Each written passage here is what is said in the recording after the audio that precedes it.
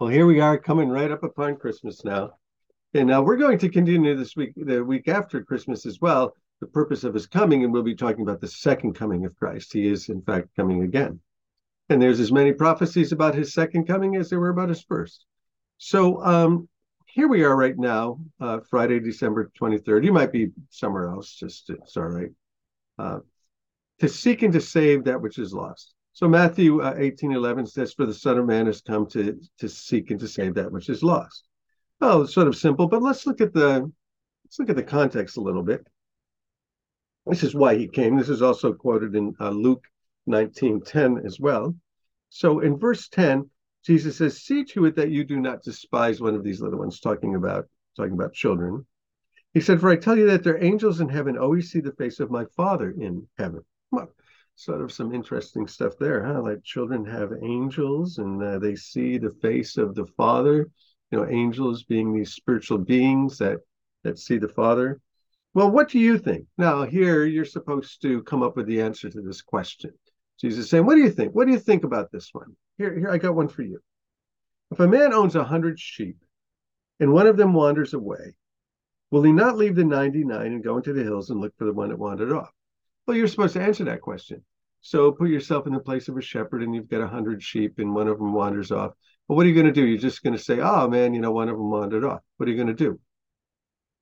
Well, you're probably going to go look for him. And how are you going to go look for him? Well, however you're going to go look for him, you're going to go seek him. You're going to try to go find that sheep.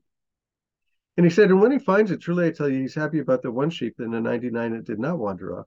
In the same way, your Father in heaven is not willing that one of these little ones should perish."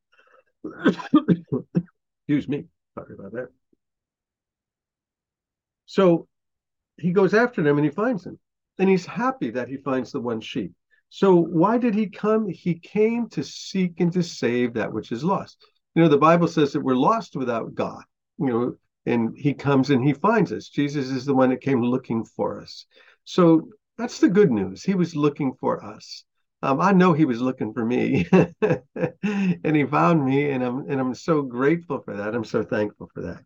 So for Christmas, know this, that Jesus, if you have not yet made Jesus your Lord and Savior, if you're not a follower of Jesus, do it this Christmas. Give yourself the best Christmas present you ever could ask for, you ever could have, and become a follower of Jesus. Receive his salvation, receive his free gift of grace, receive eternal life, receive the abundant life. He's looking for you. He's looking for you. In this case, though, the sheep and the owner of the sheep, he's not going to go and grab you off of whatever it is that you're doing. He's not going to pull you out of what you're doing. He's going to look for you to actually consent to be loved. Would you just consent to be loved? He loves you. He loves you. Just consent. Say, "Yes, Jesus, you can love me. I will be yours. You can love me. I'm yours and you are mine. You can love me." Merry Christmas. So we'll continue with the second coming of the Lord afterwards. So he loves you and he came looking for you.